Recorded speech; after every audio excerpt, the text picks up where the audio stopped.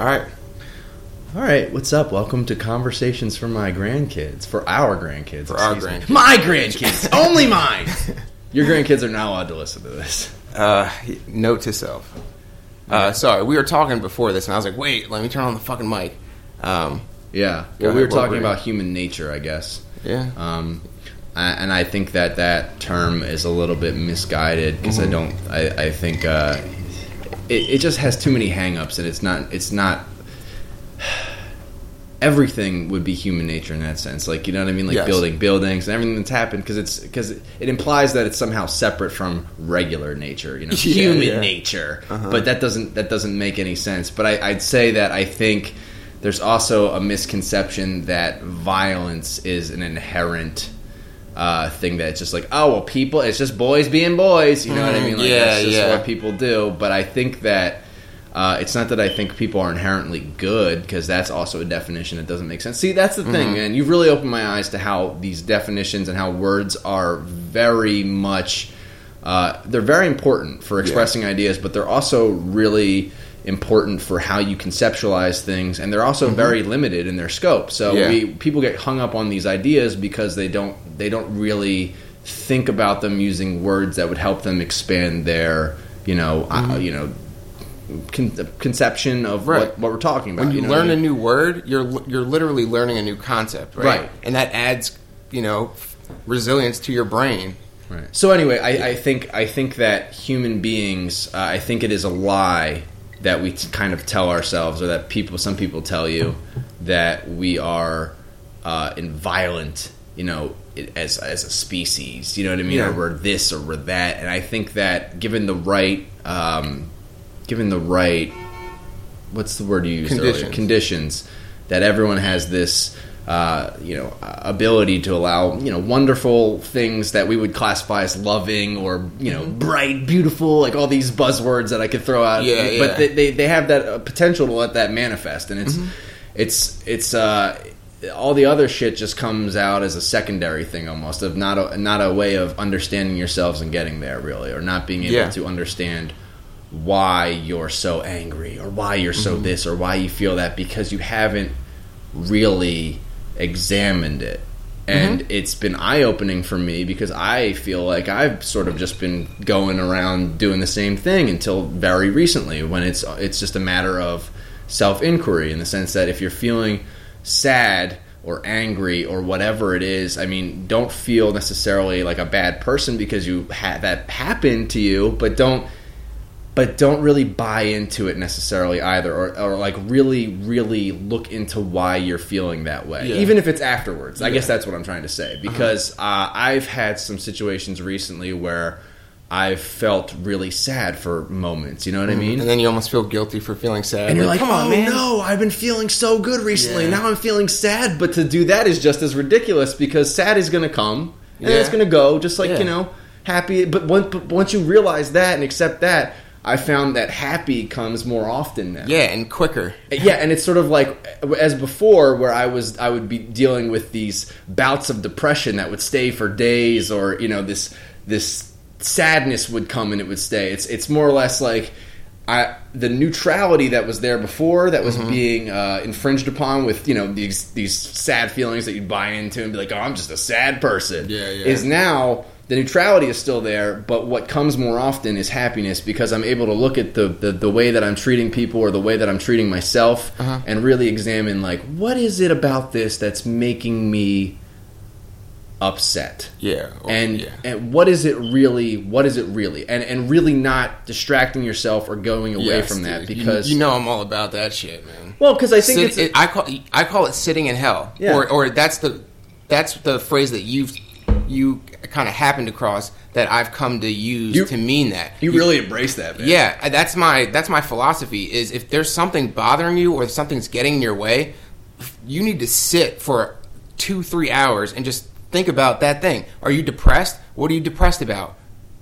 Write it down. Just keep thinking about it. Sit there and really feel the sadness. See what thoughts come up when you're sitting in that sadness. And then if you kind of look at all the pieces, you'll start to be able to put a bigger picture together and say, like, oh, I'm actually sad because I haven't been eating right, and I've gotten this weird habit or weird sleep cycle, and then, people don't seem as friendly, and then, I missed an appointment, and I got anxious, and that anxiety never went away, because I feel shitty now, because I'm not sleeping right? And you can kind of piece together your memories and your sensations from your memory, and be like, oh, this depression is just, it's like a cut that's been festering. Or it's what I mean? Fear of something that's going to happen, but then when you examine that fear, like, is that really true?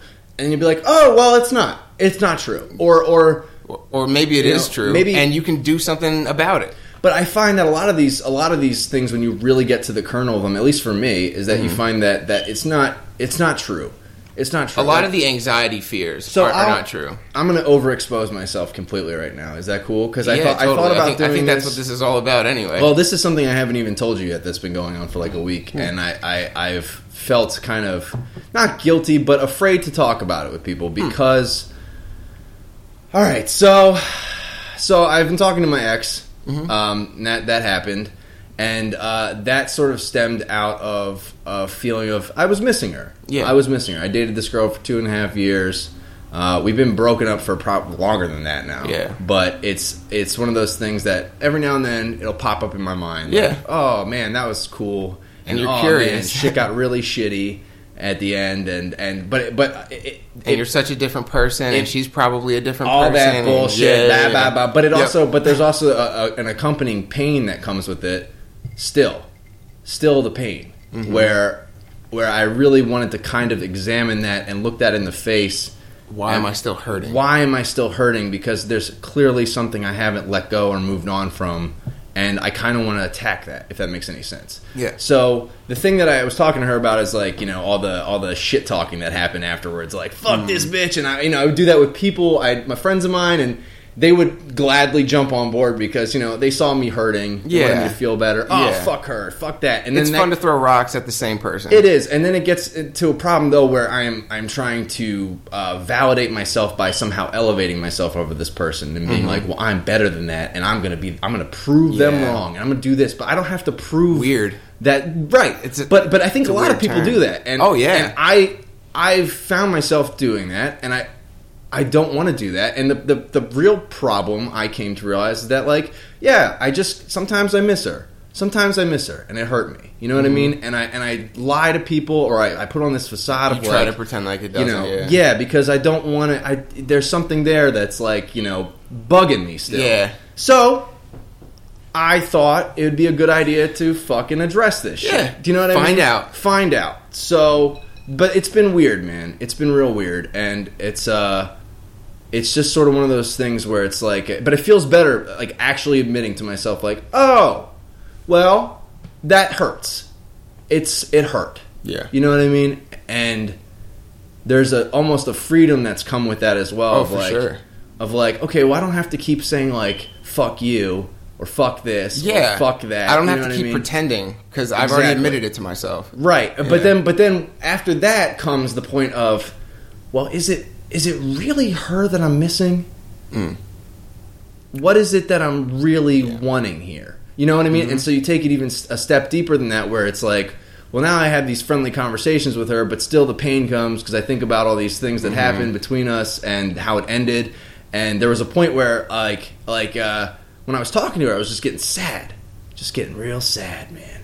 And then I was like, well, why? Because it's not her that I'm necessarily longing for, maybe. You know what I mean? Because I don't even know who the fuck she is now. You know what I mean? And she doesn't know who I am. And maybe it makes you even sadder to realize that you thought this would fix it, and it's not. You know what I mean? So now you're like, oh, fuck. But no, but it's good. Like, I don't want to argue against that pain anymore, because I see the light at the end of the tunnel, because it's happened before, even these slow steps of like, okay, well, I miss her, so now I feel better about that, and now I can just say that out loud to people, and I can be like, well, no, I don't want to say fuck her, because it's not fuck her, it's I'm upset because it hurt me. But then you get to the point where it's like, well, what am I really looking for? And then there's that feeling at the very, very core of it, I think, and there may even be a layer deeper, but there's a feeling of a necessity to have someone else to validate who you are. Do you know what I mean? Of like, it's not even that it's her specifically. It's more, it's an internal thing. And I think a lot of people have that problem where they just feel like they need to have this relationship in order to somehow be okay. Yeah. Or somehow be like, oh, other people like me, so now I can like me. Yeah. But then once you realize that, then you're just like, well, do I like me? Yeah, I like me. And then you feel better. Yeah. And so I felt so good about this. That's why I always advocate just thinking things out and just think about it. Yeah. And be honest with yourself about what you're feeling and what you're thinking, because if you think about things long enough, you'll resolve them one way or another. Like you have to.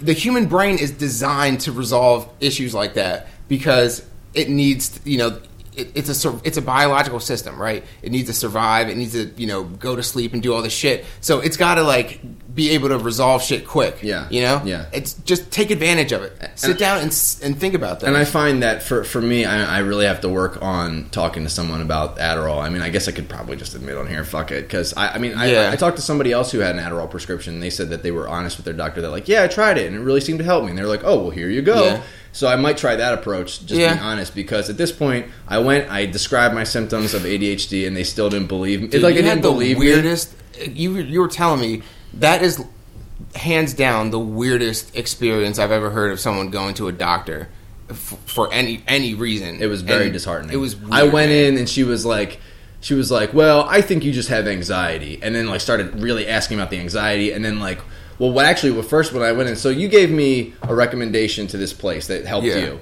So I went, and she thought that I was going for anxiety, even though I put possible ADHD on there, right? Yeah. That's what I'm looking for. Mm-hmm. So she thought it was anxiety. So when I get there, she's like, you're here for what? Anxiety or some shit, right? And I was like, no, actually I'm here for ADHD. Mm-hmm. But I mentioned that I did have anxiety problems in the past.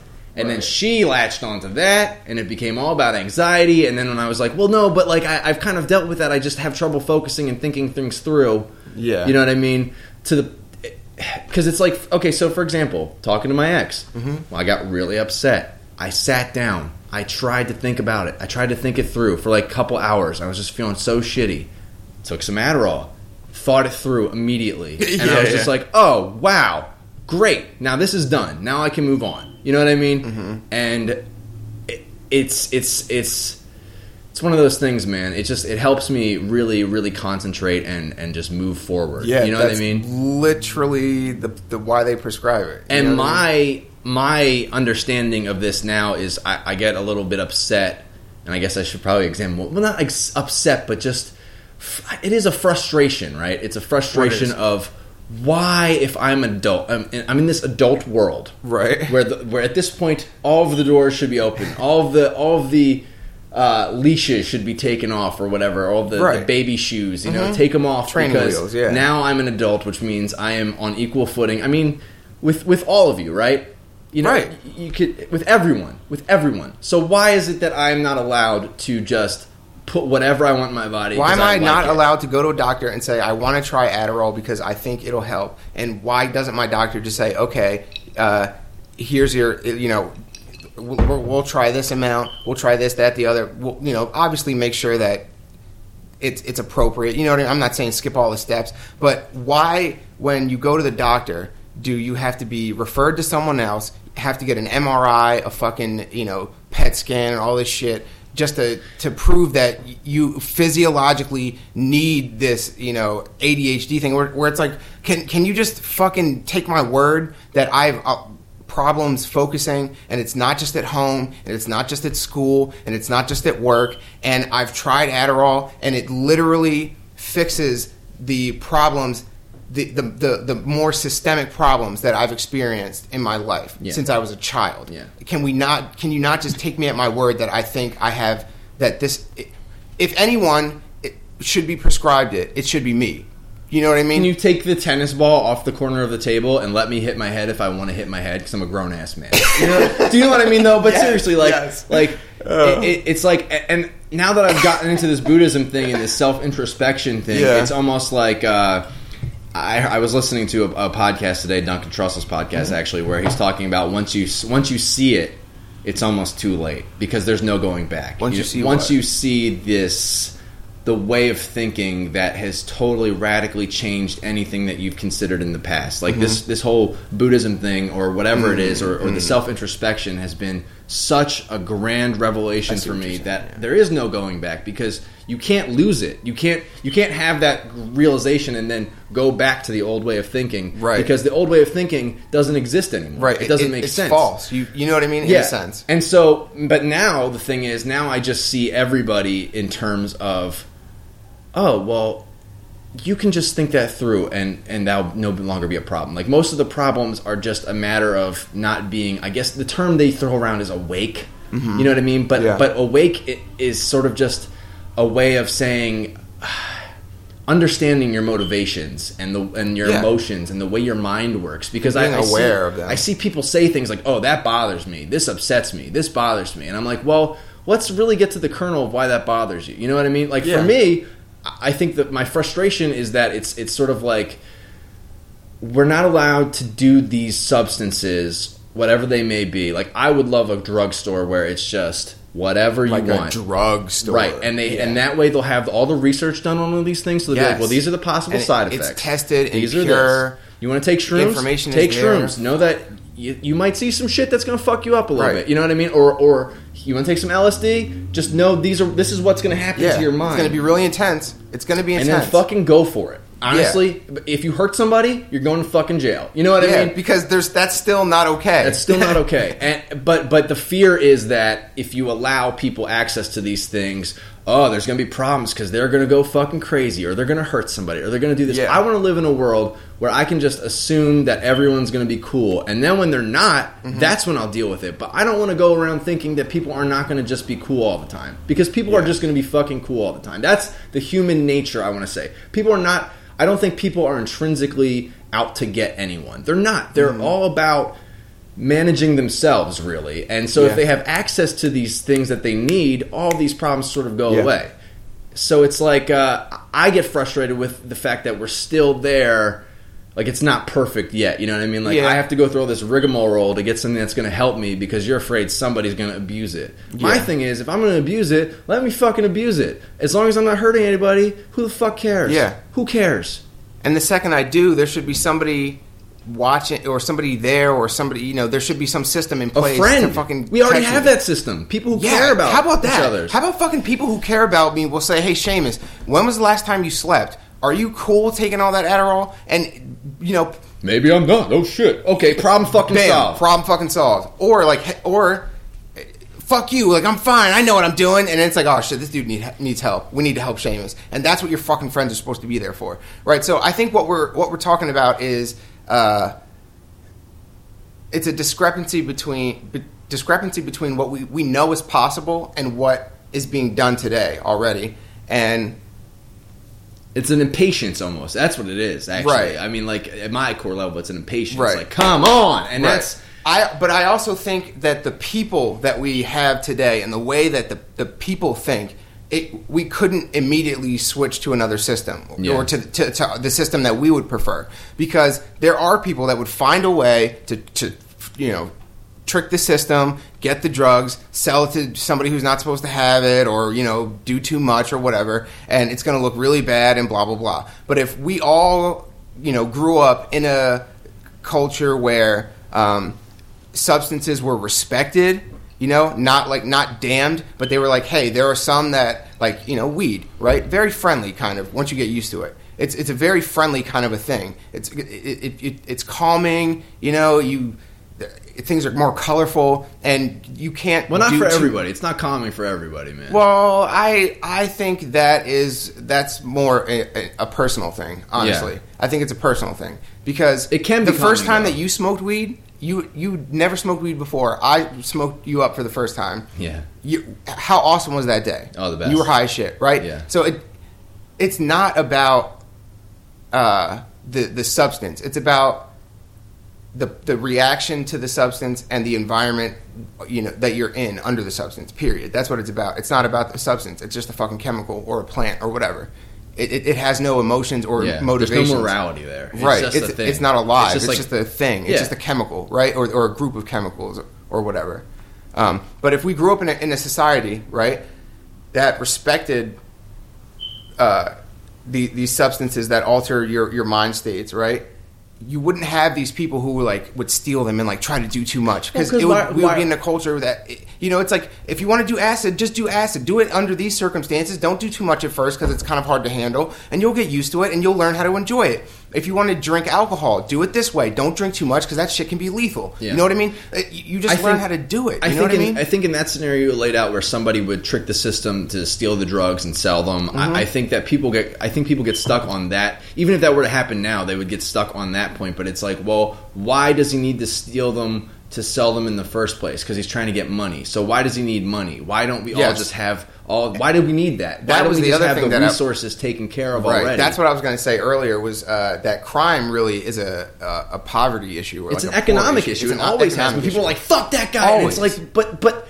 He did that for a reason. He did that because he has problems getting food and shit. If you take care of those things, all that goes away. That's not. If everyone has a house to live in, clothes to protect them from the weather, food to eat, and water to drink, your crime problems, for the most part, go away, because nobody needs money for anything. And once you're comfortable, you can choose to work and do what you want to do, and what where you feel your energy is best spent, and you don't have to feel forced to I need $800 for rent, so I got to make $800, and I don't have a job. Fuck, shit. I could just rob a CVS, get some Percocet, sell it on the street. I just need a gun and a fucking mask, and I could pull this off, right? That's where the criminal mindset comes from. If you're sitting at home and you've got fucking papayas and shit, and TV and weed, you're not fucking robbing a store. You're like, I'm chilling. You're just eating a fuck ton of papayas. You're just eating papayas. There's so many. You're going to eat all of them. But then you can just go to the store and get more papayas for whatever. I think the next step in human advancement, human progression as a species, is going to be a spiritual one, but a secular spiritualism, which is why I like yoga, man. I've been reading a lot about yoga. Because the word yoga just means spiritual practice. It's not I have only started to look into it, and you're playing around with these concepts. Though. Yeah, that's fine. And have fun, man. I really started thinking about it through the lens of ancient cultures. Right, we've been on this tip recently. Yeah, because I think it's a huge. It doesn't feel like a phase, though. It feels like it's just here to stay. You know what I mean? For sure. Yeah, I'm thoroughly convinced at this point that there have been advanced societies in the past, human societies, that we aren't aware of, that were wiped out. And that humans have been... Well, you can't just say that, because some people might know what you're talking about and some people might not. So, all right, so I've been thinking a lot about this because I've been reading Graham Hancock's book, The Fingerprints of the Gods. And the idea of the book, as I understand it, is that there's this evidence of these ancient societies who had abilities that were far greater than conventional history says people should have at those times. Moving huge stones... city-wide irrigation systems tens of thousands of years ago, which is, it totally is a paradigm shift for how we teach history. But I think there's something to it, man, because a lot of what we, the one thing that I have an issue with the scientific approach is that you take things for granted easily, right? Because you say, well, we're pretty sure about these ideas, so if they're true, then this is true. Then it can only be 2,000 years old. It can't be 12,000 years old because there weren't any civilizations around then, right? So if we had to choose between 2,000 or 12,000, we're going to go with 2,000 because that's what we are pretty sure about. That it fits the story better. But we just don't have the full story, man. That's what. Yeah, and that's just. You can't really blame science for that either, because science is just the way of being we're going to get as close as possible with the evidence that we have. You know what I mean? Yeah. It's not science. It's the people doing the science. Yeah. It's easy to overlook things as people. Well, it's the way that America was set up, hypothetically, amazing, great, fantastic. But it forgets the human element. Yeah. The science behind it, if it were to really be go by the numbers and shit, it's fine. It's great. That's how it should be. But it's never that way. Because people get a hold of it, and they're like, all right, where are the loopholes? Exactly. Or like, I'm lazy today, so I'm going to fuck up this variable. You know what I mean? And just be like, whatever, fuck it. You know what I mean? Yeah. But I think on that note, I think that's a change. I think that's changing, man. I think it is, and I think it could just be a cycle as well. Like the same thing could happen to us. Is what I'm saying. There could have been these civilizations beforehand because all that's left is stone, and it's because stone's the only thing that lasts. The only thing that lasts is stuff from the earth. So it would make sense to me that I would even go as far to say that I wouldn't be totally surprised if they had gotten as advanced as us technologically, because all that shit would just be gone anyway, and at that point they would probably have the same realizations we're having, that the only thing that's going to remain is earth, so why don't we build our very important things out of earth, and then we can have all this other shit. So hear me out. This is what my train of thought's been recently. I think there were probably ancient societies that were arguably as advanced as ours, right? And there are tales in these ancient texts of people who had photographic memories, who had amazing control over their minds and bodies and things like that. I really believe that there was a society that figured out, like the cheat codes of being human. Like you're born, if you eat this, do this every day. You say these words, you do this exercise, you think about these things, you look at it this way. You'll be like the optimal human. Your mind will be sharp. Your body will be fit and able to do anything. But I think it was probably a small society, and they had a lot of threats from other societies. So they coded their way of looking about the world and their practices in this ancient symbolism kind of language. The god of fire, blah blah blah blah blah. The da da da da. Are you? I'm sorry to cut you off. Are you familiar with Black Panther, the Marvel superhero? No. I think you would really like it, man. Now, can I give you a quick rundown, because it's a similar idea. So basically, it is. I mean, people shit on it because they're like, oh, Black Panther, that's so cheesy. Like the black guy's a Black Panther, I watched, they had this cartoon series of it, and I really fucking liked it. So they're making a movie, and I'm actually super excited because it's really fucking cool. So Black Panther, right? Uh-huh. So the idea is that there's this civilization in Africa, they call it Watanga or something, I forget what their name is, but it's a fictional society that they created that became so technologically advanced that they just shut their doors to the rest of the world, and they just got super good at everything, right? Super, they have the best technology. They're basically like Atlantis. Mm-hmm. And they don't fuck with anybody. They don't get involved with world affairs. They're kind of just like, you guys do whatever you want to do. We're just going to do us. You know what I mean? And the Black Panther is like the president of Watanga or whatever. And it's a position. Like Captain America is not. Captain America is the same way, where it's not one guy. I think, right? It's like a bunch of dudes. I think Captain America. I'm pretty sure in the comics, it's a job. It's not. Okay. It's less of. I think there was a guy who was the first Captain America, but then I think he dies, and then other people are Captain America. Black Panther is like a job. It's a job. You inherit it, and you are now the Black Panther. Now people could probably, and they probably will cry racism when this movie comes out, because the way that they decide who runs the place is through a fucking fight. So the strongest dude. So everything is so cool. Yeah, exactly. But they have to be trained in super martial arts and shit. Yeah. But I like that concept. And then Black Panther is just he's just the leader of the shit, and he's just the dopest dude. Yeah, and Panthers are just awesome. So it's an ancient civilization? Well, they're not ancient, but they've been around for a long time, but they're still around in modern day. They're just separate from the rest of the world, and they're tucked away. What the fuck is going on in there? What is happening? They know so much shit. Right. So I think it was probably something like that. Where that's why I brought it up, because it sounded like the same side. Yeah. It sounded like the same kind of concept. And at the same time, I think they knew that other humans existed, but they were the Aztec, human sacrifice barbarian type. Oh my god! And they were just playing football with a dude's head. Yeah, right. We're gonna hole in here. We're gonna keep being dope as fuck, and we're gonna write all our shit down and figure out a way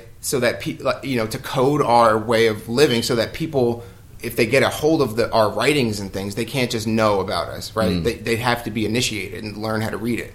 And I think it's only until recently that we're able to understand, or begin to even think we can understand, how capable they were, right?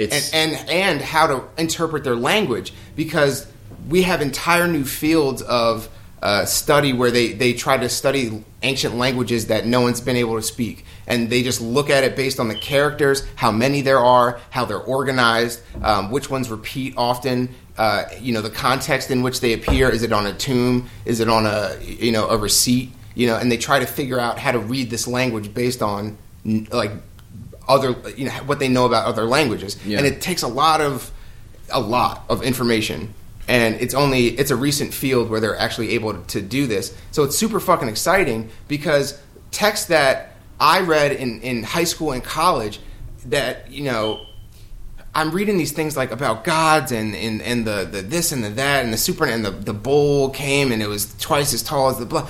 I was like, what the fuck are you guys why would you even tell this story? Like, it's entertaining, sure, but like, I can't believe that a 10,000-year-old text was preserved and it's just some fun story about a god who's king, blah, blah, blah. That's not what it was. They were tales about society, about history. The wording was indicative of times and, geologic references and things like that. That's just a problem with the way we present it, because we're so egotistical to think that, everyone's so stupid before us. Yes, that's the big paradigm shift, man. Yeah. We have had this thought in our head that we are the most advanced civilization that's ever existed, and it was a continuous line from savage to us, right? There were no blips where a society got really advanced and then was wiped away by something. Yeah. And I think if you look at the geologic history of the Earth and how fragile we are really as humans, it's not hard to see how a sudden ice age or a sudden burst of global warming wiped out most of the societies that existed on the planet.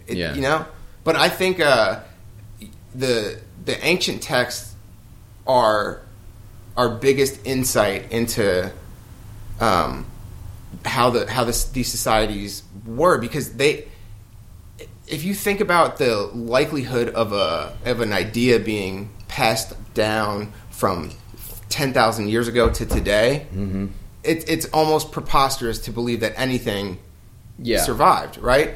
So the things that did survive were probably very important to the Why people. did they write these things in stone? Why did they write these things in stone? How the fuck did they do that? That must have taken forever. This must have been really fucking important to them. It's probably just a story. Yeah. It's probably just like a little bedtime story they wrote down. It's probably just like Good Night Moon. So I can put that in the stones. Yeah, exactly. Yeah, that's really stupid of us. I mean, not stupid of us, but that's really like ill-informed. But that all stems from, that's all an idea that we've inherited as well, that like with technological advancement comes like advancement. Like we're getting better. We're better than we've ever been. And we statistically, like the Steven Pinker book, Better Angels of Our Nature, which I still need to read. That's going to be my next book, I think. Okay. I got to read once I finish this Buddhism book, because I've always quote that book, but I've never read all the way through. I heard him speak once, and I was like, that's enough for me. But like, I got it. Well, because he went through all the statistics, and that's all. Yeah, I mean, you probably have the gist. Like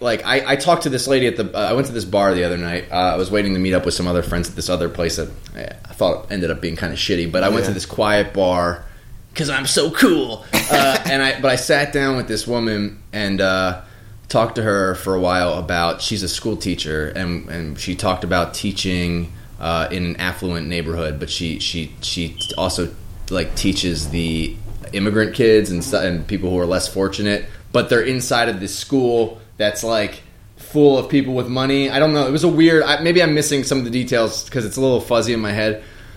But she was just talking about how like how she's, she's like, I love you guys, but sometimes I want to punch you in the face, and because you have so much in this affluenza, and it's sort of like the privilege argument where people get very upset about people who I was thinking about this today, man. The whole privilege argument is ridiculous. I mean, clearly there is a absolute truth to the fact that certain people experience things differently and have more advantages in society. But that's how it's always been. So the privilege argument to me holds no water, because it stems from the introspection thing, where it's like, if you just thought about why you're really angry about this, what is it that you really want? You just want them to acknowledge it, but you want it so bad that you're so angry, and you want people to just admit that you're advantaged. Yeah, but okay, but what do you think is the privilege argument is, though? I don't know, because that's the other thing, because there's no stable ground for that, because you'll have people who make rational arguments and use the terminology, and then you'll have people who just spout nonsense and use the same terminology. Yeah. So it's confusing to me as well, but... It's all about words and how people use them. It is. So my whole approach to words is you have to find out how you want to use the word, because other people are going to use the words differently. You know what I mean? Wait. You can't define it by that. I'm sorry, I'm getting too distracted. There's a point I wanted to make, and right. You left the room. Spoiler, he left the room. This is behind the scenes. Go pee, yeah. He had to go pee, so I was like, I don't remember the point I was making because I'm distracted now.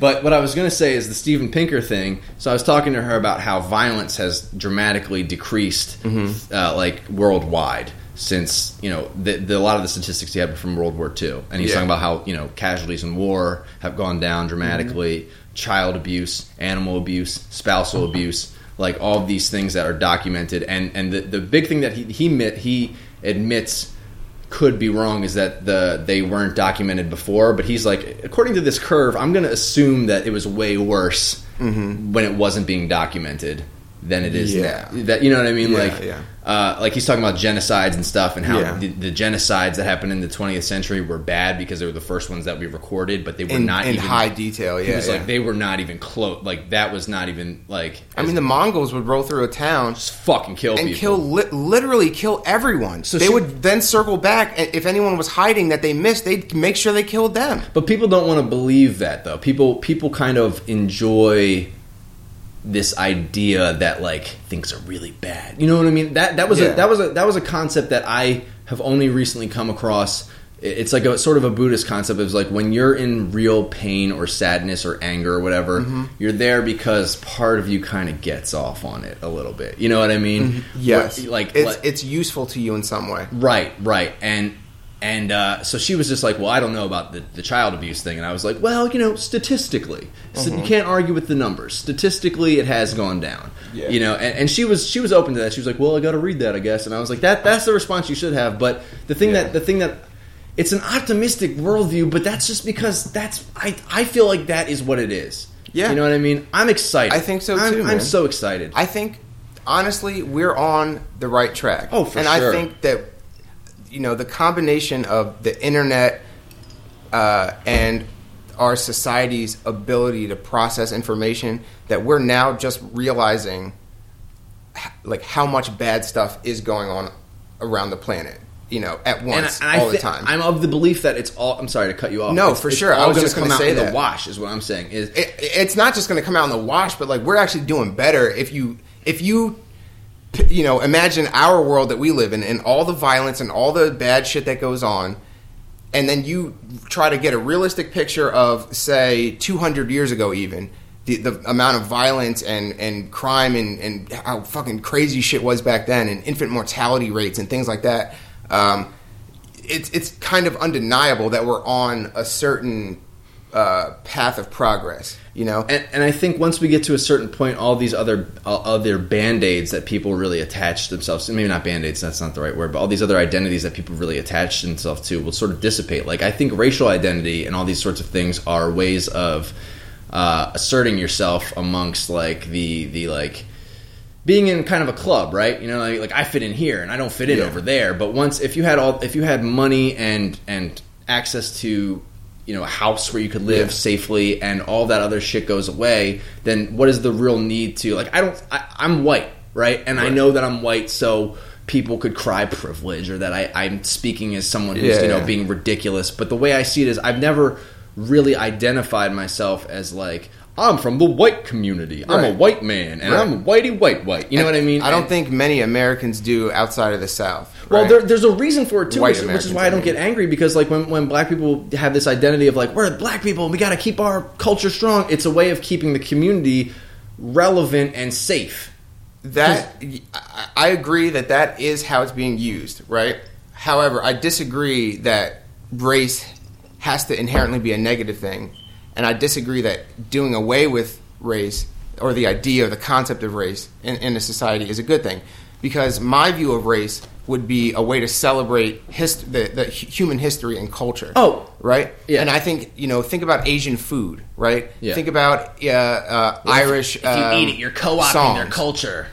Well, that's fucking bullshit, right? That's fucking bullshit. That's where the race idea needs to, scoot out of the and I'm not discussion. I'm not saying race is a negative thing at all. I don't want you to get me wrong. I just think that's how. I don't think race is the problem. It's just how people on Earth are talking about race. So that's why totally with you. I'm saying. I'm totally with you. I think it's just another clarification thing. Yeah. No, I don't mean in any way that race is a negative thing. I think if anything, I think what I'm saying is the negative ways people are using it will go away. It won't necessarily, the need for it kind of goes away too. Like it's sort of just like, well, I am black, but like I'm just a human, and that's that article that I sent you the other day, where it was like where that's exactly what Pharrell was kind of saying. Like he's like I'm black, but I'm an American, and the lady was like, "Fuck you, Pharrell." Yeah.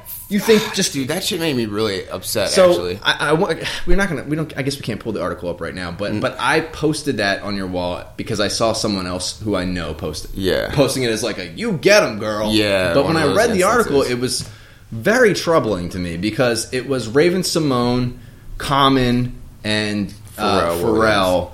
They're calling themselves the New Blacks. Well, I think that was just Pharrell. Is that a term people are calling them? I think that was just Pharrell who called it that, but I think people latched onto that. Or hashtag New Blacks. There are other black celebrities who also have said things that are in line with what Pharrell said, right? So I think he's the one who came up with the term or is saying it, but there are other people who are like, well, like obviously, like I'm not gonna, my black identity has nothing to do with who I am as a person.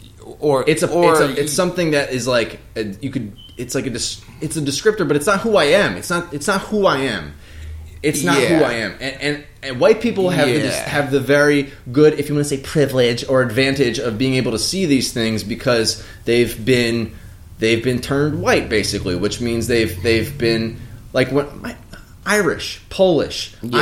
I'm not like this. I have some German in me, but I've never come from any wealth. Right. I don't have the perceived maybe advantage. I don't know. Maybe that's too far too. But what I'm saying is my racial background is made up of people who, when they initially came to America, were kept down in the same, maybe not even in the same way as black people, but Irish people, well, the Irish, for sure. They call them the white. They used to say, like, hang signs in the fucking window that said, like, don't work here, you're fucking Irish, go fuck yourself, the same way they did with black people, you know what I mean? So what I'm saying is that white people have had this thing where they've just been like, well, we all kind of look the same, so like we're all just the same now, and now all that, the people, the WASPs who are in power, all of that sort of stems down to us in a kind of a weird way, right? So we kind of have the advantage, I think some of us at least, maybe in this generation specifically, of being able to see past that identity because it no longer means anything. Do you know what I mean? It's not. It's no longer like, I am Irish, I am this. It's sort of just like, I'm an American. Yeah. And that is what. Here we go. Goddamn, every time, fucking time. But I think that's the inevitability for all people on this planet. Of sort of like recognizing, like, okay, well, this is what I am, but it really has no basis, or not basis. It really has no fundamental value as far as who I am as a person. You know what I mean? I can still be like, I'm Hispanic, I'm Puerto Rican, let's go to Puerto Rican Day Parade. Like, you know what I mean? I see what you mean. I'm Irish, St. Patty's Day. Yeah. You know, but it's not. It's less important than it's not who you are. Than a lot of people seem to make it. And this woman was getting upset because Pharrell, Common, and Raven-Symoné have sort of been like, well, don't identify me as my race, right? Now, well, that's what Raven-Symoné said, yeah. But what seems so scary and foreign to, I think, black people, now I'm speaking for all black people here, so if I can crucify me. No, go for it. Yeah. No, but what I'm saying is, I think that because there are more white people in a position where they're able to think that way, that it gets perceived as like something white or white acceptance or this is something terrible. That I agree, right? I think really the issue is an insecurity in the author, right? You're hearing him say, I'm part of the new black, and the new black doesn't blame anybody else for the situation that the individual is in, right? That's essentially what Pharrell was saying.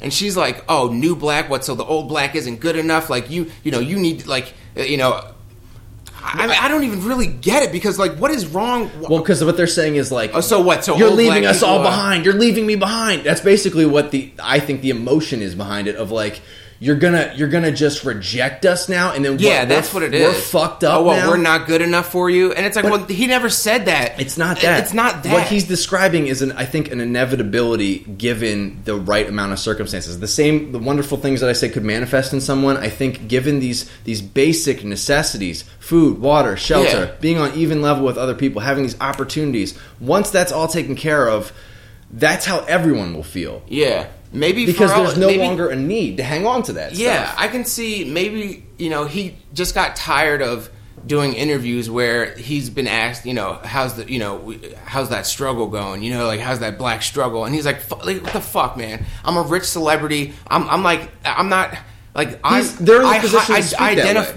identify with my black culture and the culture of music and dance and everything and that I've come from, right? That I identify with the history. But why the fuck do I have, why can't I be, a person, a musician, a producer? It doesn't define me. Who is also about black. Right. It's the same. I had this, so when I had this big realization that sort of blew my mind, the initial mantra that I was using, which hasn't become antiquated, but it's more of a thing that I look back like, oh, that's cute. That was a great starting point for where I am now. But that's not who I am. It's just something I do. And that's, you remember, there was a night where I just kept repeating that because I noticed that there was a separation between the things I do, whether it be podcasting, whether it be comedy, whether it be whatever that I do, and then the person that I am. Those are aspects. Those are things that I do, but they're not who I am.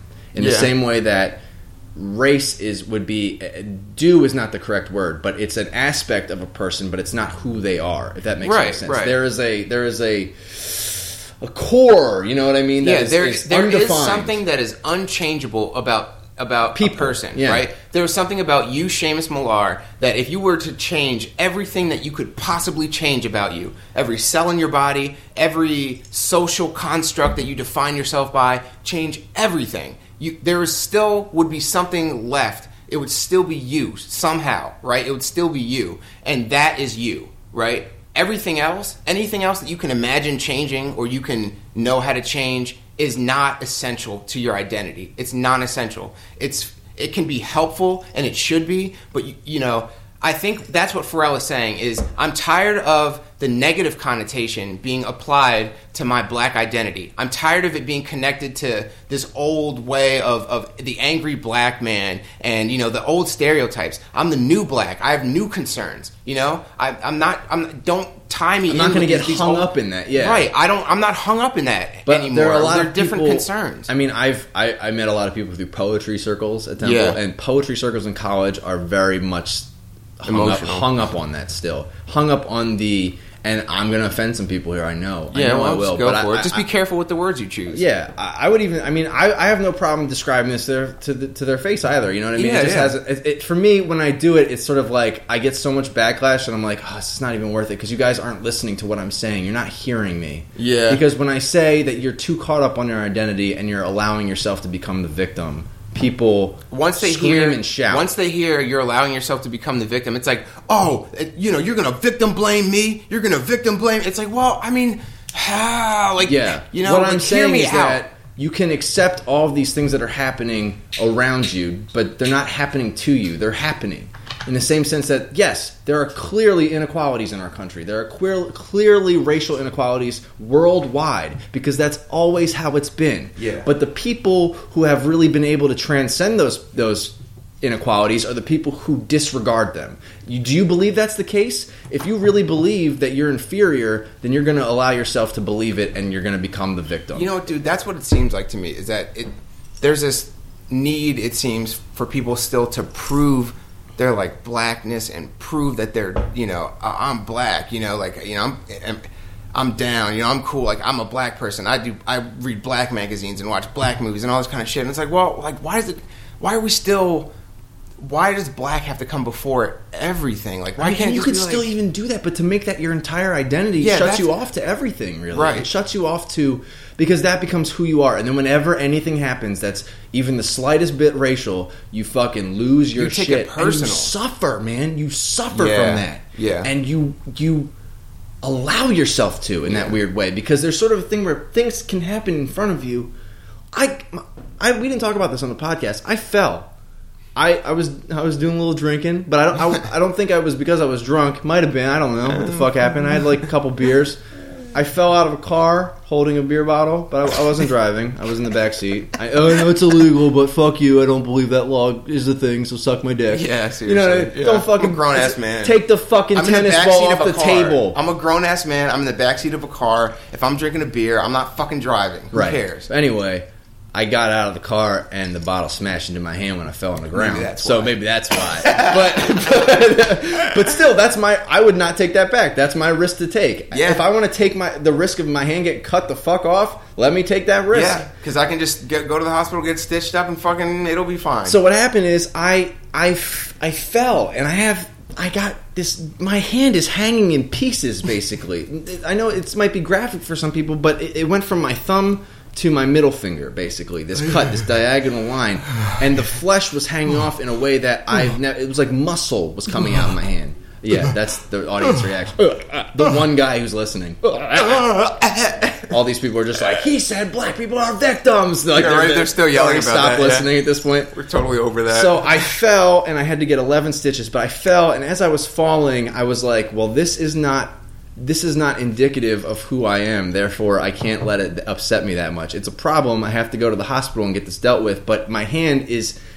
To get super upset about my hand changing is hanging on to this idea that my hand is always going to be here, and my body's always going to be here, and it's who I am, and it's what this is. And if you were to lose it, then you're to lose a part of yourself. I'll never go on. You could never get it back. But like, who the fuck cares? If you lost your hand, you'd be like, oh, now I have to do everything one-handed. And you're still Sheamus. Who the fuck cares? Right. And because of that, when I went to the hospital, I was able to joke around, even though I'm bleeding out, basically. Yeah. I'm just like, what's up, motherfucker? It's cutting my hand, bitch. Like, asking the doctor, will I ever sew again? You know, he's like, just giving me an elbow with my other elbow. Like, yeah, tie me up, faggot. Like, you know, having the best time when I'm having the worst thing happen to me. Yeah, yeah. And that is a small example, and people always use the argument of like, well, that's not the same as my idea, but the concepts are the same. And they can be applied to any situation of not allowing yourself to buy into... You have control over how you react to any situation, even if it's the hardest thing, even if you're being oppressed, even if you're this. Gandhi proved that. MLK proved that. Who's the fucking guy who was in jail forever? Nelson Mandela fucking proved that. Yeah. All these great leaders. I see people who see these people, but I wonder... How do you not come to the same conclusions that I have? And I don't want to sound like I'm better than, but like you understand it better or something. But it's like, well, but it's like, how could you? But how did you miss that? Because what they're saying is, let's transcend these things and not let them bother us. Let's not let them bother us. Yeah, let's move past them. We can accept. Sorry, getting angry. We can accept the disparity between black people and white people in America because it's there. It's there. You cannot deny it. You can't. Even the most staunch white person. But the thing is, MLK's dream was what? To have everyone fix this together because we're all in this together. So it's not a black thing. So once you get that, once you start hanging on to it's a black thing, then you exclude these other people who are attacked in the sense of like, you're privileged. You don't know what the fuck you're talking about. Rather than being like, well, this is how I feel, man. And it sucks. And can you see that it sucks? And people would be so much more responsive to it than being like, well, fuck you, you privileged white fucking asshole. Yeah. You know what I mean? And then everyone could come together and we can solve this. But what's happening is we're getting stuck in our identities, man. And I'm getting very passionate about this. I see why you're framing this in an identity issue. Because that's all I see now. That's all I see in everything. That's all I see now is identity issues. Yeah. You know what I mean? People attaching things to themselves that don't belong to themselves. That's all I see now. And I don't blame them because they don't have access to these ways of thinking, right? Pharrell, Raven-Symoné, other people who have all their needs taken care of are in a position where this comes way more easily to someone who is literally trying to get by, right? Trying to get by. And so what happens is But these aren't even people trying to get by, though, because these are people writing fucking blog articles and shit. You're not just trying to get by if you're writing a fucking blog article. I think their problem is they're feeling like something was taken from them. Something was taken from them. My grandmother abused my mother. She abused all of her kids. Yeah. And I love my grandmother. Yeah. Isn't that crazy? It's crazy, man.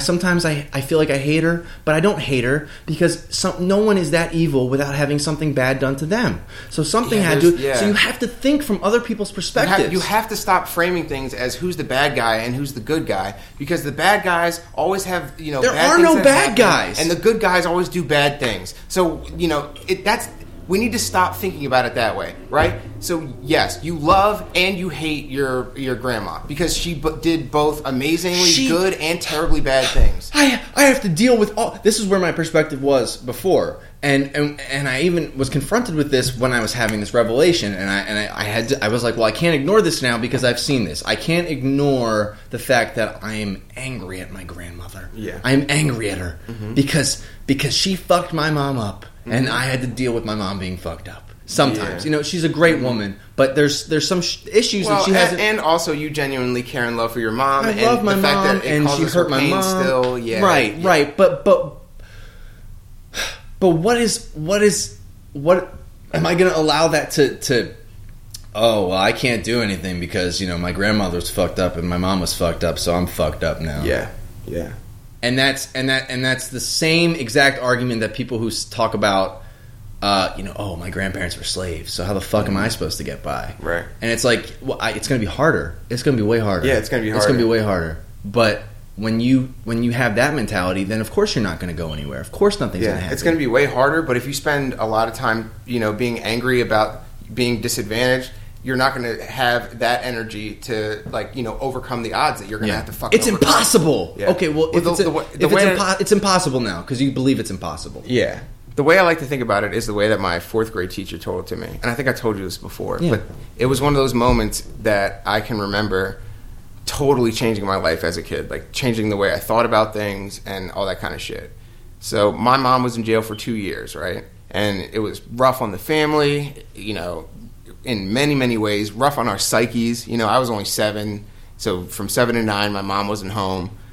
She was eventually found not guilty, but there was a lot of shenanigans in the courtroom kind of situations, and the lawyers were kind of shiesty and all this kind of shit, so it took 2 years for her to be found not guilty. All right. My 4th grade teacher kind of took it upon herself to take care of us, and took special attention to me and my brother, because she... she was the first person to really realize that I was above average smart, right? So she was like, you got to stick with this. Make sure you keep, using your brain. Don't just let this go to waste or whatever. So I was like, I always took that as like, oh wow, like I believe you. You know what I mean? Like, all right, if you say I'm smart and I should keep, trying to be smarter, I'll do that. Yeah. And so I owe a lot to her, is what I'm trying to say. But the other thing she said to me was, we were in the car, I don't know where we were going, probably to her house, because she watched us sometimes, and she was saying, that my mom going to jail was like a terrible thing that happened to me, and if I ended up being a terrible person, it would make total sense, and people would look to my past and be like, oh, well, his mom was in jail when he was, age 7 to 9, and we all know how important the mother is at that time in, development of ideas of right and wrong. Of course he, became a fucking sociopathic killer and, fucking blah, blah, blah, or, he ripped off these people or, did these terrible things. It became an axe murderer, I think is what she actually said. And old school. Yeah, old school. Yeah, she took it old school. But she was like, the thing that I like about you guys and what I want you to think about is that you guys became good people instead. And the odds, or it'd be almost falling into the odds of if you were to become these, criminals, because your mom wasn't there when you were kids. But that's a choice, essentially, is what she was saying. And you have a choice. You can either, give into that, or you can say, well, yeah, that was some fucked up shit that happened to me, but I'm not going to let that define who I am. I'm just going to do good shit. You know what I mean? I'm just not going to hurt people. I'm not going to, steal. I'm going to be a good person. I'm going to get good grades. I'm going to define myself by other things. Yeah. And I think identity has a lot of power to human beings. Absolutely. Because it's a very vital function in how our brain works. And we need to be very, very careful how we define ourselves and how we define other things, because it shapes how you think about them. Well, because even that, I think, it's beautiful that she did that and everything, but I think that sort of mentality towards telling kids that they're smart and that they can do it needs to be applied to all kids. Yeah. Because I think they all have the potential. Maybe they're not going to buy the books. Maybe they're not going to do great on standardized tests. Maybe they're not going to do this. Maybe they're not going to do that. But they all have an intrinsic value because they're human, and that's like our most valuable commodity. Yeah. In her defense, she wasn't saying like, "Oh, you're actually a smart kid." It was more like, "Yeah, they're like, you're really fucking smart. Like, there's something, you know what I mean?" No, like, but what I mean is, like, all these kids are smart, and that was definitely her attitude. Yeah. She was just like, "Yo, you're really fucking smart. Like, you should probably like you're looking for, you're looking at like college, definitely keep going because there's something special there." Yeah, you know what I mean? But do you think that with that there comes like I don't know. I've seen it because my mom was a teacher, and I'm not saying that she did it. I'm sure she did actually, because I think all teachers do it. I think it's impossible to not. They find the kids that they're just like, well, this kid's not going anywhere, and then they start just not caring about that kid or not putting as much tension and being like, "Go get him, champ! You did awesome." Because they're like, I don't know. It sucks, man. It sucks. It's really like you really have to. And see, this is where I struggle. This is where I really struggle now. This is the big, because I just got very passionate about all this and very. Like I'm not at peace with it then because I'm so wrapped up in wanting things to change. That's what I'm trying to think right now because I'm like, well, what I'm really upset is that people just don't see things the way I see them, and we'd all be better off if they did it. So about what though? About school? Like the identity thing. Sorry, let me take it back. So this is where my mind is going because it's going a mile a minute right now. Right. The identity thing. The reason I'm getting so passionate about people looking introspectively and needing them to do that because I want them to see things, how easy it could be for them, and it bothers me that people are allowing themselves to suffer or are suffering, and I want to fix that. But that also stems from like a desire of like not being. It's weird. It's a weird path to walk between like. I think there's something above getting to the point of almost nihilism where you're sort of just like nothing matters, so I don't care. Yeah, there's definitely a step after that. But I never want it to become a thing where it's like a dogmatic thing where I'm suffering because I want people to not suffer. Do you know what I mean? Yeah. And I'm trying to figure that out as well. Like okay, so I've been listening to Duncan Trussell actually. Yeah. I know one of my biggest pet peeves is bringing up other podcasts on the show. Why?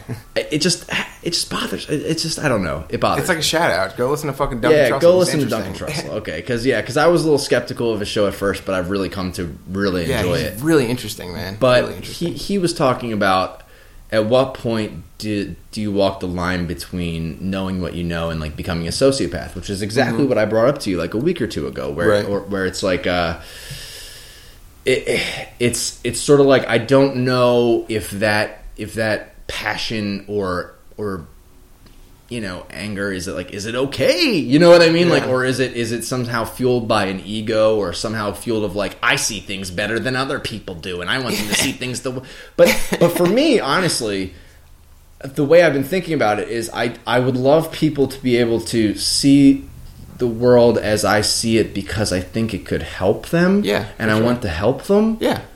I guess that's okay, Yeah. I'm gonna just say that's okay because that sounds okay to me. Yeah, but that part of it is I don't want it to ever be a thing where I identify as being smarter or more spiritual, or because I think because it's not true because there's no fixed identity. I'm gonna die. Yeah, we're all gonna die. Yeah. So why am I getting so hung up on this Seamus thing?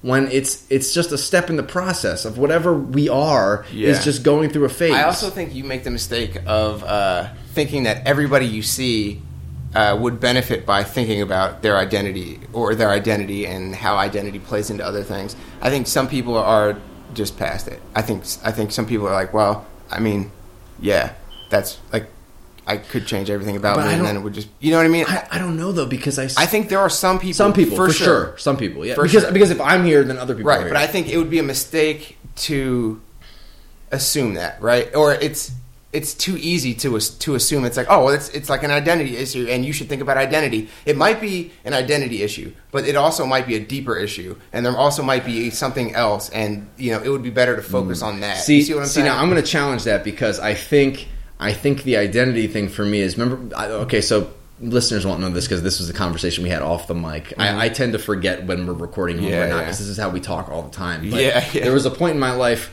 where I basically came to you and I was like, Adam, your logic is infallible. It's really frustrating because you'll always come to these conclusions that are inarguable. And for me, I've sort of found that the identity thing is that. I don't see it as being an arguable thing. I feel like What about it, though, is inarguable? People getting upset, the reason they get upset about things, the reason they let things bother them, it always stems down to an ownership, an identity over something. And I don't think that there's any case that can have. I feel like it's one of those things where it's like something that can exist that doesn't make any sense because everything that exists. You know what I mean? Like you can't escape it. It's kind of the root of the problem for everything. At some point, at some level, maybe it's not like the first or second level once you go into it. Like, right? You know what I mean? But it all stems down to a core. I'm owning this sort of thing. You know what I mean? And right. I take sort of more of a spiritual route to it than you do, where it's almost like it's hard, man. It's hard because it's hard to look at kids starving and being like, well, just be okay with it. You're just owning your body too much. Like, you're just trying to hang on that's why I don't really fuck with that way.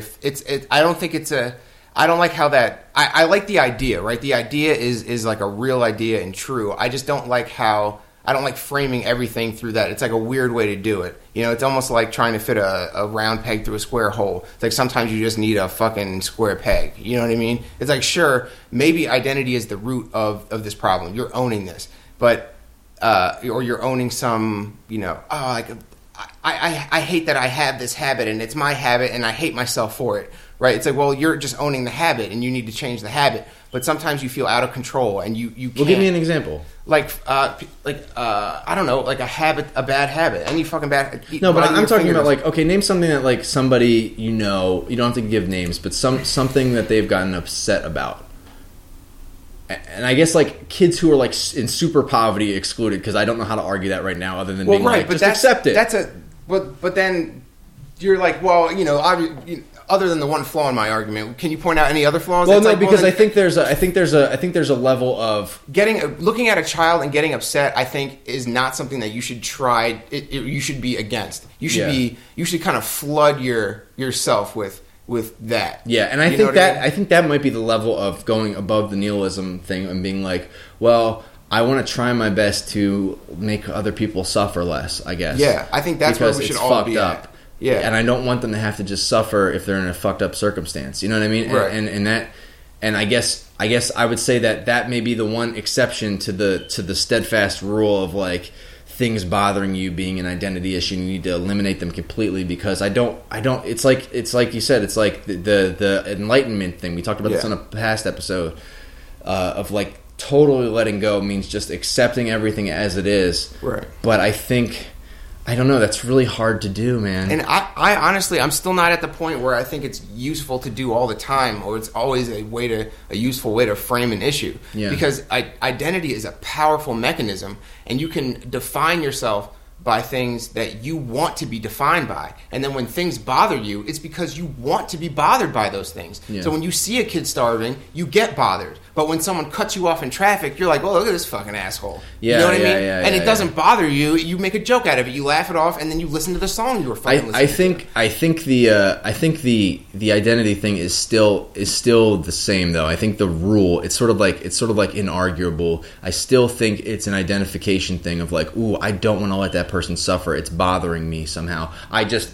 think that I'm not at the point yet where I'm willing to totally shut that off, and I think that neither of us are, which is probably not a bad thing. But what I'm saying is, I think that the rule itself is still inarguable in the sense that you're still even for starving kids. You know what I mean? The rule itself is inarguable, but there's certain times where you kind of want to just ignore that, and it's hard to get past that. You know what I mean? But what I'm talking about is when I see people in my daily life in America who are upset about some shit that doesn't make any sense to me, And it wouldn't make any sense to them if they thought it through, is what I'm saying. And I'm right. not. I know what you're talking about. Right? Like being I know what you're talking about. You know what I'm saying? Like getting upset about a sports I'm team. having a horrible day. Are you having a horrible day? Or are you getting off on the fact that you're having a horrible day? Are you you're going to tell everybody you're having a horrible day. And that's something you get to say. And then people will be like, oh, you're having a hard day? Come here, sit here. Come, I'll make it feel better. Yeah. And then you get that. But what is it? My hand was cut open, dude. You know what I'm saying? Yeah. And if I can do that, and if all these other people who have been able to do these miraculous things are able to do that, I don't see a reason that you having a rough day at the office is going to bother you as much as you're allowing it to. Or the privilege thing is going to bother you as much as you're allowing it to bother you. Right. Do you know what I'm saying? I do. What I think I understand what you're saying now, right. And I do agree that when you get upset, it is at the root of it. It's about your identity and how you define yourself and how you define things. Right? Concede. However, thank you. What feels weird to me is that I feel like struggling with identity is just one point or one stepping stone on a path that I think all humans should take to have control over themselves and to live a happier, healthier life. Absolutely. And I think what trips me out about the way you frame things is that it's like, well, yeah, of course they would benefit by thinking about identity, but there's like 10 steps before that they would benefit even more by thinking about now. Because if they start thinking about identity now, they're never going to get down to the point where it would make sense. And I can't even say that before I started listening to the Buddhism stuff, I would have had the tools to focus in on that, to understand the method for which you get to that point where you can focus on the identity thing and what your identity. That's why I love Buddhism or these spiritual leaders who are talking about these things, because it allows you to have the tools to frame the things you're going through and go through them systematically and address them. And so. Yes, I wouldn't say like to someone who's upset because, let's just make a scenario up. They're standing for the bus and it's raining out and the bus comes and hit a big puddle and they get wet. They get totally wet and they're so pissed about it. They're upset. I wouldn't say, think about your identity, because that wouldn't mean anything to them because they don't know what I'm talking about. I would say people would benefit perhaps from really sitting in hell, thinking about why they're upset and really addressing it. Really, why am I upset? I'm wet. And why does that bother me? Because when I'm wet, I don't want to be wet. Well, why don't I want to be wet? Because I don't like it. Well, why don't I like it? You know what I mean? It's uncomfortable. It's physically uncomfortable. But is it going to last forever? Right. No. Are you going to die because you're a little bit wet and you're waiting for the bus? No. So, just chill the fuck out. Chill the fuck out. Right. You know what I mean? Right. So I think I'm down with the way I'm down with your argument. I just find it weird the way you frame it, I think. Because that's just what you're thinking about at this time, and I'm just thinking about something else. Yeah. So I would just frame it differently, I think. Yeah, maybe. It could just be a thing like that. I don't know, man. I would encourage you to, because you talked about yesterday. You sent me a text that said, "I'm going to be a yogi and you're going to be a Buddhist monk and we'll be enlightened." Yeah. And you were being facetious when you sent the text, but you were also being like, "I am kind of interested in this topic." Yeah, man. I mean, I've always been interested in Eastern religions, right? I mean, always. Ever since I read the Tao Te Ching in college or whatever, and then Jasmine took a couple classes at Drexel, and I started reading the material with her, and I was like, man, these guys, I wish I was around, like, talking to them, because they're thinking about the same shit that I am thinking about. They use the same style of argument, you know what I mean? Mm-hmm. It's fucking dope the way that they think about things. The issue I have is that I find myself agreeing with what they're saying too much. It's not, like, revealing anything to me. It's more just like, oh, wow, that is a good point. Like, I totally agree with that. As opposed to being like, wow, I've never thought of it that way. Like, let me think about that. That changes how I think about other things. Yeah. Right? Every now and then it kind of happens, or it's like, ooh, that's a different way of looking at it. But I know that the Eastern religion sphere is, I think, where I need to be searching. If for a wholesome kind of approach to life, because I can't get down with gods. Well, man. I would can't say do that. So I know it's in the Eastern approach, and I haven't. It was Buddhism for a while. I thought Buddhism was going to be my fucking jam, but it just gets. I feel like Buddhism is concerned with certain things inherently, and I'm just.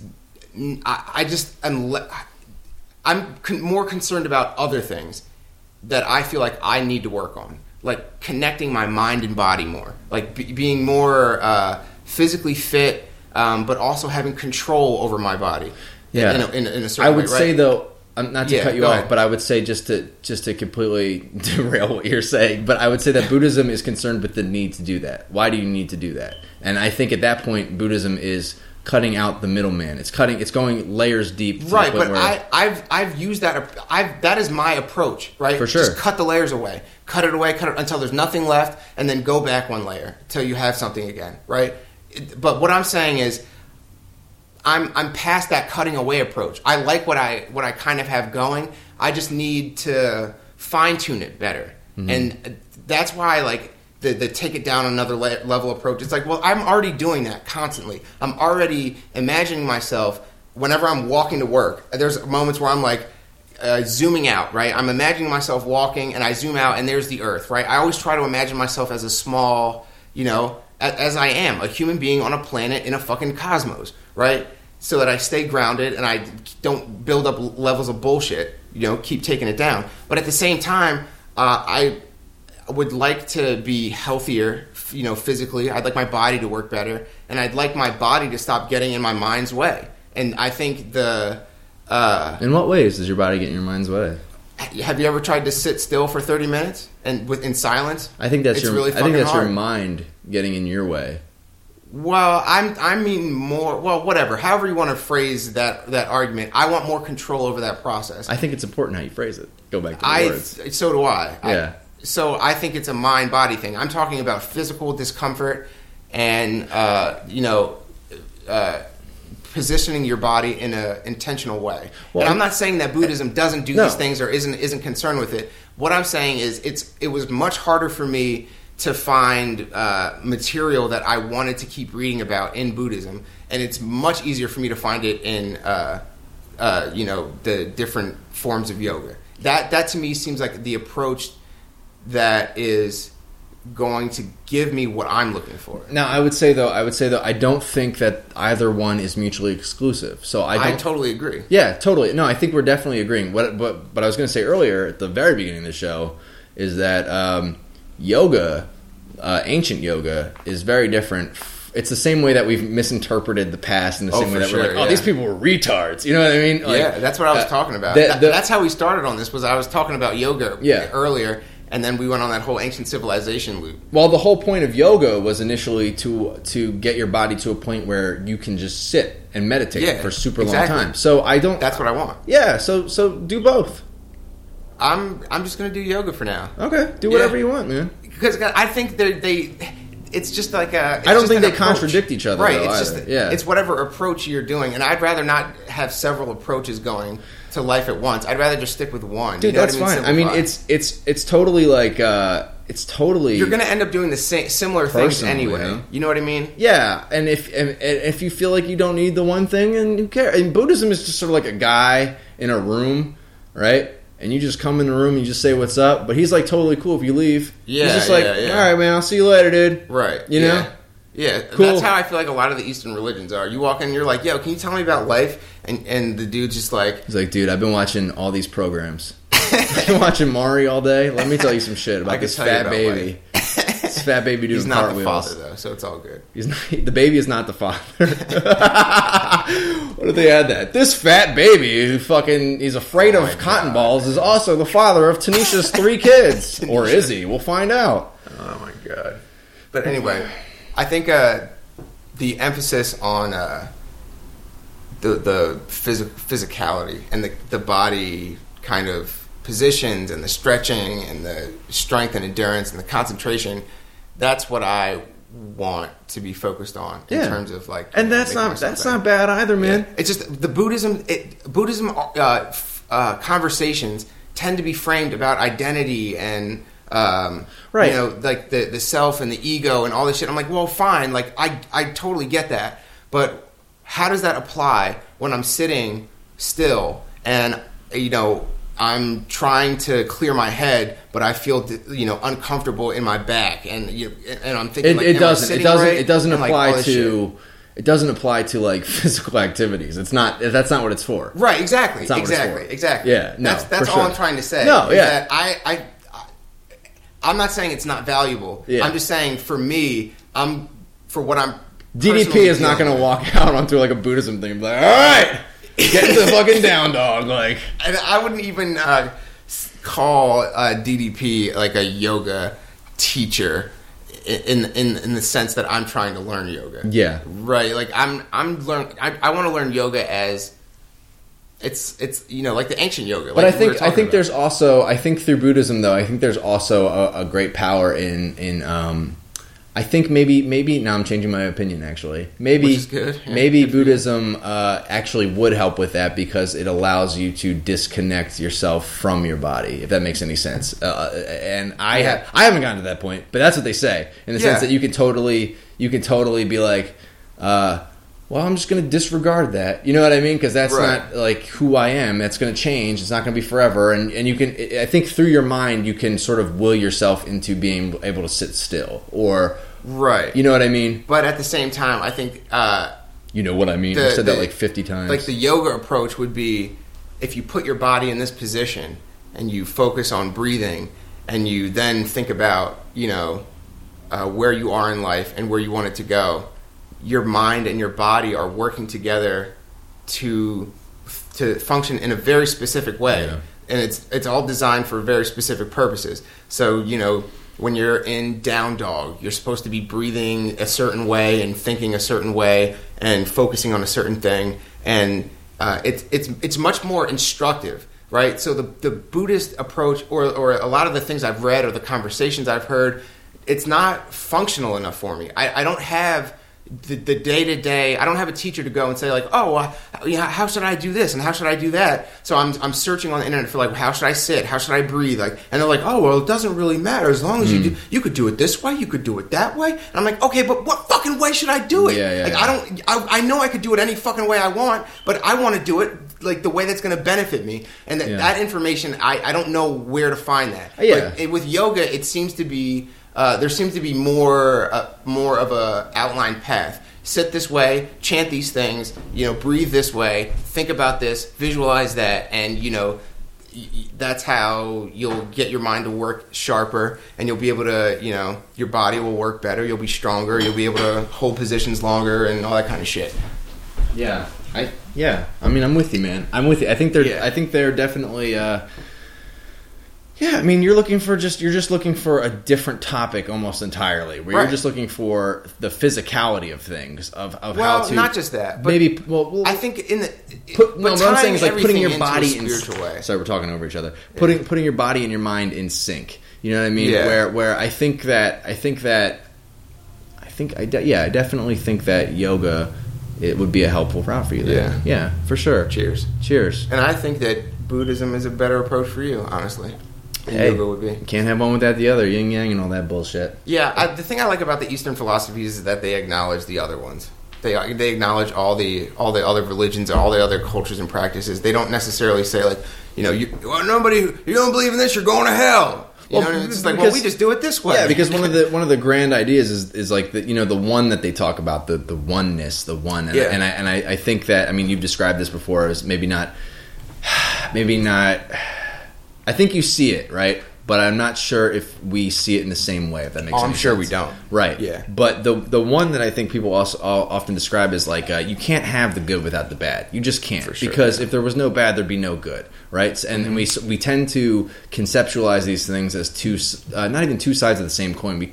Completely separate. Oh, that's terrible. That's so bad. And these are judgment calls on things that happen, whereas it's all just one thing happening constantly. Even the objects, the physical objects that we see are, and and you may disagree with me on this point, I'm not sure, but the space in between them is just as important and just as valid and just as much of a real thing as the things that we can touch and hold. Oh, absolutely. I definitely agree with that. Okay, great. So it's all just one thing. Yeah. And I think, the way that I frame that idea in my head is through the science approach, right? There's always a way to categorize things, but there's always a way to break it down. So life on this planet is made from carbon and nitrogen and all that shit, and the more interesting thing is not what it's made of, but how it's organized, right? Then you go to the Earth. The Earth is made up of all these minerals and this, hot shit and heavy, and it's rock hard and all that kind of shit. Wink. I am. Wink. But it's all made of the same shit. There's the elements. The elements make up all the shit, whether it's alive or not. And the elements are made up of protons and electrons. And the protons and electrons are made up of shit. You know what I mean? It just, there's always, everything is made from the same shit. Everything is the same. And that's the one. But I think the beauty is in the differences that we can find. The beauty of it are in the distinctions, are in the patterns, the things that are different from we can definitely say that this is different from that. Yeah. There's beauty in that. And the beauty is also in the impermanence, in the sense that things are constantly changing. So yeah, absolutely. The things that are different are beautiful because they're not the same as the thing that you saw before or what they were before. And things are constantly changing. So to be like, I don't want to die is kind of crazy, because if time didn't move forward, if things didn't change, if things didn't come and go, then you wouldn't even be here in the first place, because life would not be able to exist. If you couldn't grow and this couldn't happen. If you weren't going to eventually die, you wouldn't have been able to enjoy any of the things that you're now trying to cling to, right? If you weren't born with the inevitable end of a death, you wouldn't be able to enjoy, life like you did, because you would be something else entirely. Something that doesn't die is not something that human beings can even understand, because we die. All of us do. Yeah. All of us do. And it's not something to be afraid of, or something to And I think maybe the only thing that doesn't die, it might change, but the only thing that doesn't die is maybe reality. But that might even die, and that might even come back. It's like the Big Bang and the Big Crunch. It might go away and come back. You know what I mean? What does die mean, though? What does die mean? That's a human concept. But what I'm saying is it's a life concept. There's it doesn't end. I think what you're saying. What I'm saying is, I think there's like a thing it's almost beyond describing. But what I'm saying is, I'm not even gonna focus on trying to describe that at this point, because I feel it. If that makes any sense. Would you say that thing is like reality, or like the way things? That's work another way to describe it for sure. But I would truth or something. I would encompass that reality. Yeah, reality or God are kind of interchangeable things to me at this point. Yeah. But it's sort of like, at the same time, it's like it's all just so fucking beautiful. Do you know what I mean? It's all just so fucking beautiful, marvelous, and we can't comprehend it on a day-to-day basis because we get so caught up. I heard this story about this guy who had a near-death experience, and his near-death experience involved him not being able to see, hear, smell, or move. Holy fuck. So he was just paralyzed, and he thought he was going to die. And he said when he came out of it, he was just struck with this amazing feeling of like, this is fucking great. This is awesome. Mm-hmm. This is all awesome. And so it's all awesome, man. Yeah. You know what I mean? Definitely. It's fucking great. I think if you lay down your head at night and you say, I had a bad day, and, you didn't have some random string of terrible things happen to you, like you lost a leg and then your mother died, and then, if you didn't have like a real terrible day, and you were just late to work or something, and you got reprimanded, I had a terrible day. That's just, you just need to look at the world differently, because I mean there's beauty everywhere. Or even say, hey, terrible day, thank you, because now I'll be able to see awesome shit. Yeah, because now tomorrow will be fucking amazing, because today was so shitty. There's always a way to frame it, man, and that's the thing. I'm just looking for a way to piece everything together. Like, I feel like I think you're doing a good job. I have the right instincts here. Like, I know how I like to look at the world, and that the positive way, for lack of a better term, is like generally the right way to go. But I just don't know how to push that further, because all the avenues that I'm familiar with, I feel like I'm like, all right, well, yeah. Here we go. Next step. I think maybe giving up trying to move forward. Yeah, no, I'm not down with that. I have limited time on this earth, and I'm not done yet. I'm not where I want to be. like in any kind of facet of my life. Just saying, man. Yeah, give up that cute. shit. That's cute, but it's not cute. I like to. I mean, it is kind of cute, but it's also like if you give up that stuff, then you won't give up those ideas, man. Those concepts don't really make sense. It's all based on. They make sense. It's all based on an identity and like a desire and all these things that you can boil down into these small issues. Like I think. I don't know, man. I mean, do whatever you need to do. Seriously. Right, I hear what you're saying, but I think at a certain point it becomes something that hampers you when you keep saying like, "Oh, well, you just don't get upset about things and don't let it bother you." And like, hampers you how? Those concepts don't even make sense. Instead of yes, they do. Bettering yourself is totally makes sense. It totally makes sense. Being physically healthy is something that everyone should be striving for. And if you're not physically healthy, it should bother you. Honestly, I think that's a good use of the bother sense, the agitation sense. Is if I'm not in good health, that should bother me, right? Yeah. It should bother me that I'm not healthy. It should bother me that I'm depressed. I should work that out. Bother is there. Frustration is there for a good reason.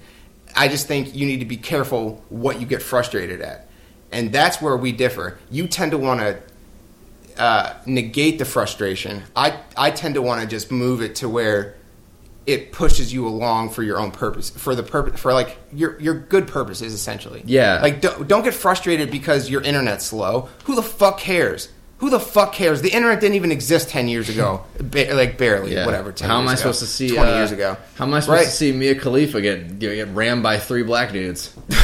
Well, am I just supposed to imagine that? Right. So that's what you're upset about. No way. But like I said, if your family were to get killed, you could get upset about that. That's okay to get upset about because that's upsetting. If you're upset about it 10 years later and you're still you're an alcoholic and your health is suffering because you're still upset about that, you need to change how you're seeing the world. But hey, Bob, I just want to talk to you. I know your whole family was killed in front of you, but like, get over it. Get over it, bro. Honestly, do you want to keep crying alone at bars at 4 a.m, or do you want to like be happy and healthy and wake up and say, I can't wait for today?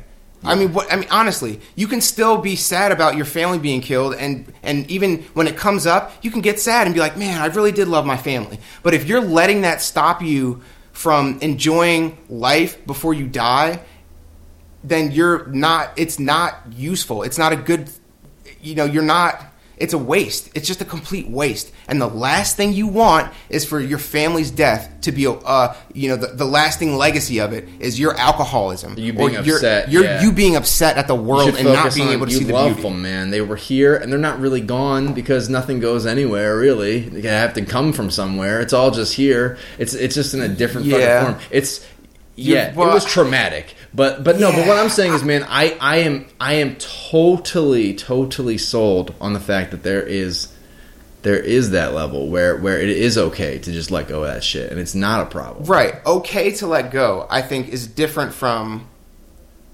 actively trying to not feel it, I think. And that's where it's like, you should definitely feel things because that's how your brain works. Yeah. But if your feelings are then creating patterns in your behavior that you aren't in control of and that are damaging you, that's when you need to start figuring out how to negate your emotions. You can still feel things, but you let the feelings come and go, man. You don't. You could be like, well, I am pretty fat. I should probably work out or whatever. But don't ever be like, well, I'm the fat guy and I'm fucking fatty fat and I feel shitty because I'm fat, or I feel this because I'm this, and because it's not going to last forever. You could get your ass in shape and then what? You're not the fat guy anymore. So the fact that you beat yourself the fuck up over that, you know what I mean? Yeah, like it's not real. The fixed identity doesn't exist for anything. Right. You're not the fat guy. You're just the guy who's fat. You're just fat. You want to not be fat? Don't be fat anymore. You don't have to be fat. You don't have to be fat. That's, if you want to be fat, but you don't have to be fat. And if you're upset about being fat, don't be fat. What I'm saying is I think you can still go for those things without, if they don't come to fruition without being awful to yourself about it. Do you know what I mean? Being I want to be successful. Right. And I'm not advocating that at all. But I think I don't know. I guess I worry about that because I feel like they kind of come hand in hand sometimes if you get too wrapped up in like, well, this is what I want. And if I don't get it, then I'm going to be disappointed. You know what I mean? And it's sort of like, well, right. But it just didn't happen. I think that's different than wanting things and desiring things.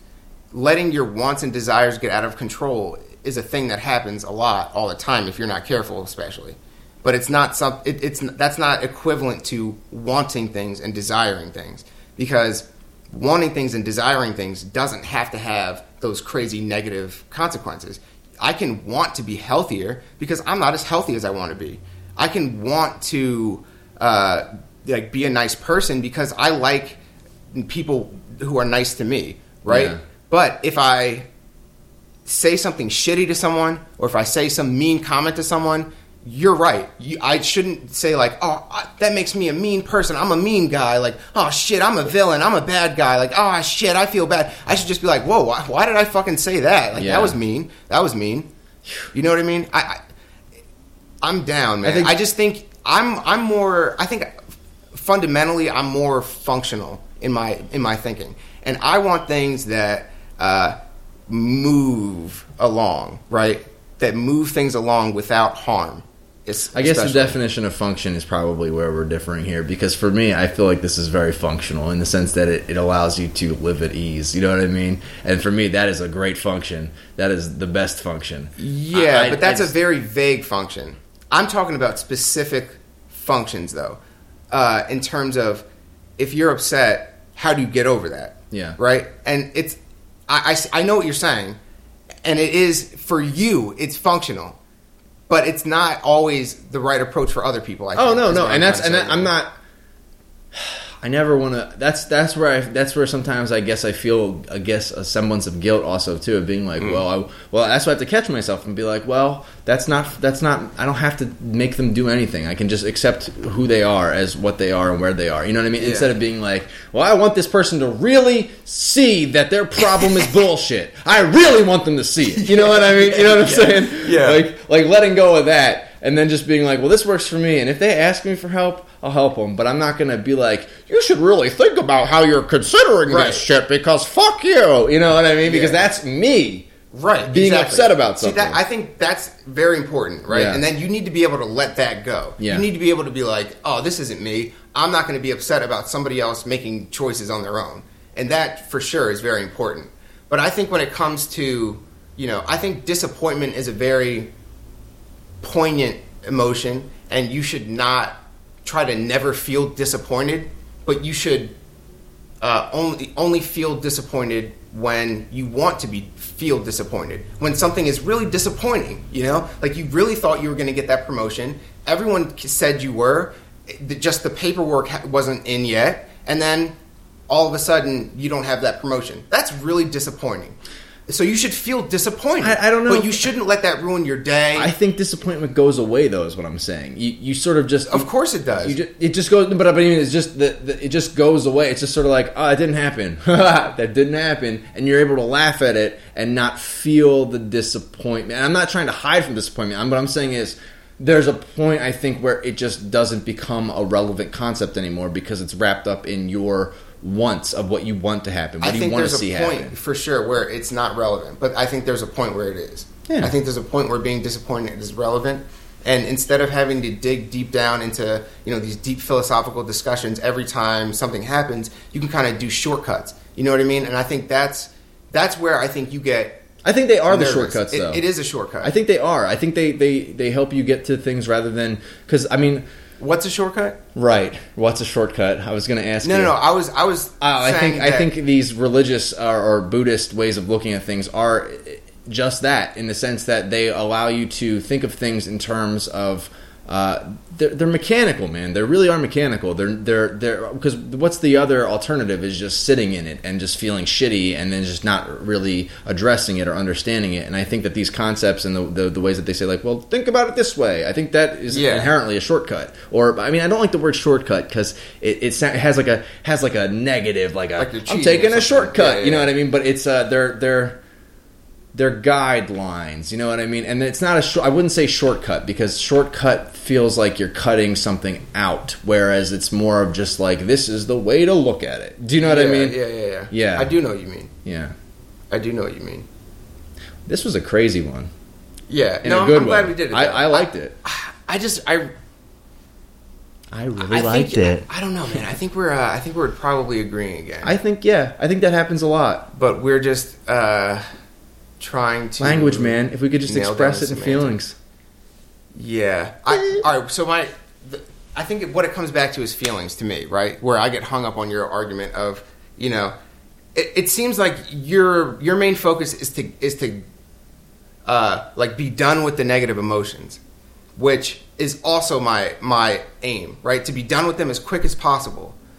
But that shouldn't be your main goal, in my opinion, because if you have a negative emotion, it's because there are reasons for that. So you shouldn't just be like, let me get rid of that. No, I'm not doing that though. I'm not, because what I'm doing is when the negative emotions come, I'm analyzing them and then they go away. Yeah, but they just go away. I'm not making them go away. Right. No, I'm totally down, and I think you personally, you have to go through that identity question every time in order to frame your issues the right way, right? But I just think other people don't have to frame it that way, because if you already take it for granted that nothing is permanent and that your identity is changeable and that don't get hung up, if you're already taking things for granted but you're still disappointed about something, then it's not always because you don't understand your identity in the right light. It's probably because something happened on a very specific level, right? So you can say, I don't want to get upset by things because, or to allow being upset by things to stop me from enjoying life and living happily and healthily. I don't want to let that stop me, but I think you need to recognize the feeling, analyze where it's coming from, and then do something about it. Yeah. Right? But I think that's what I'm doing. I think we're agreeing, because I'm not saying you don't want to feel it, and I'm not saying to run from the emotions or to be like, I want to get rid of these things.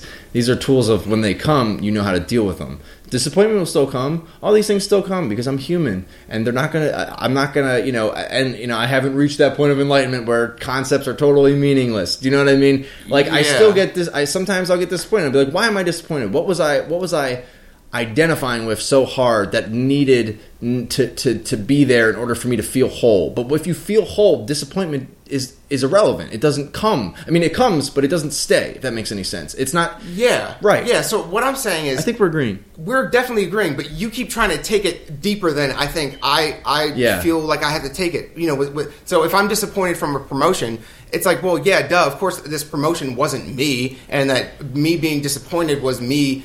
Like, I attached that new job to me, and I felt like it was mine, and then it wasn't mine, and then I was disappointed, right? But I think, it's useful to say, like, well, what happened there? Why am I upset? Well, I didn't get this promotion when I thought I was going to get it, and why did I feel like I was going to get it? Oh, because for all intents and purposes, I thought I was going to get it, but something fucked up at the end, and I don't think it has to be... But what's deeper than that, though? Because you're upset about it because you wanted it.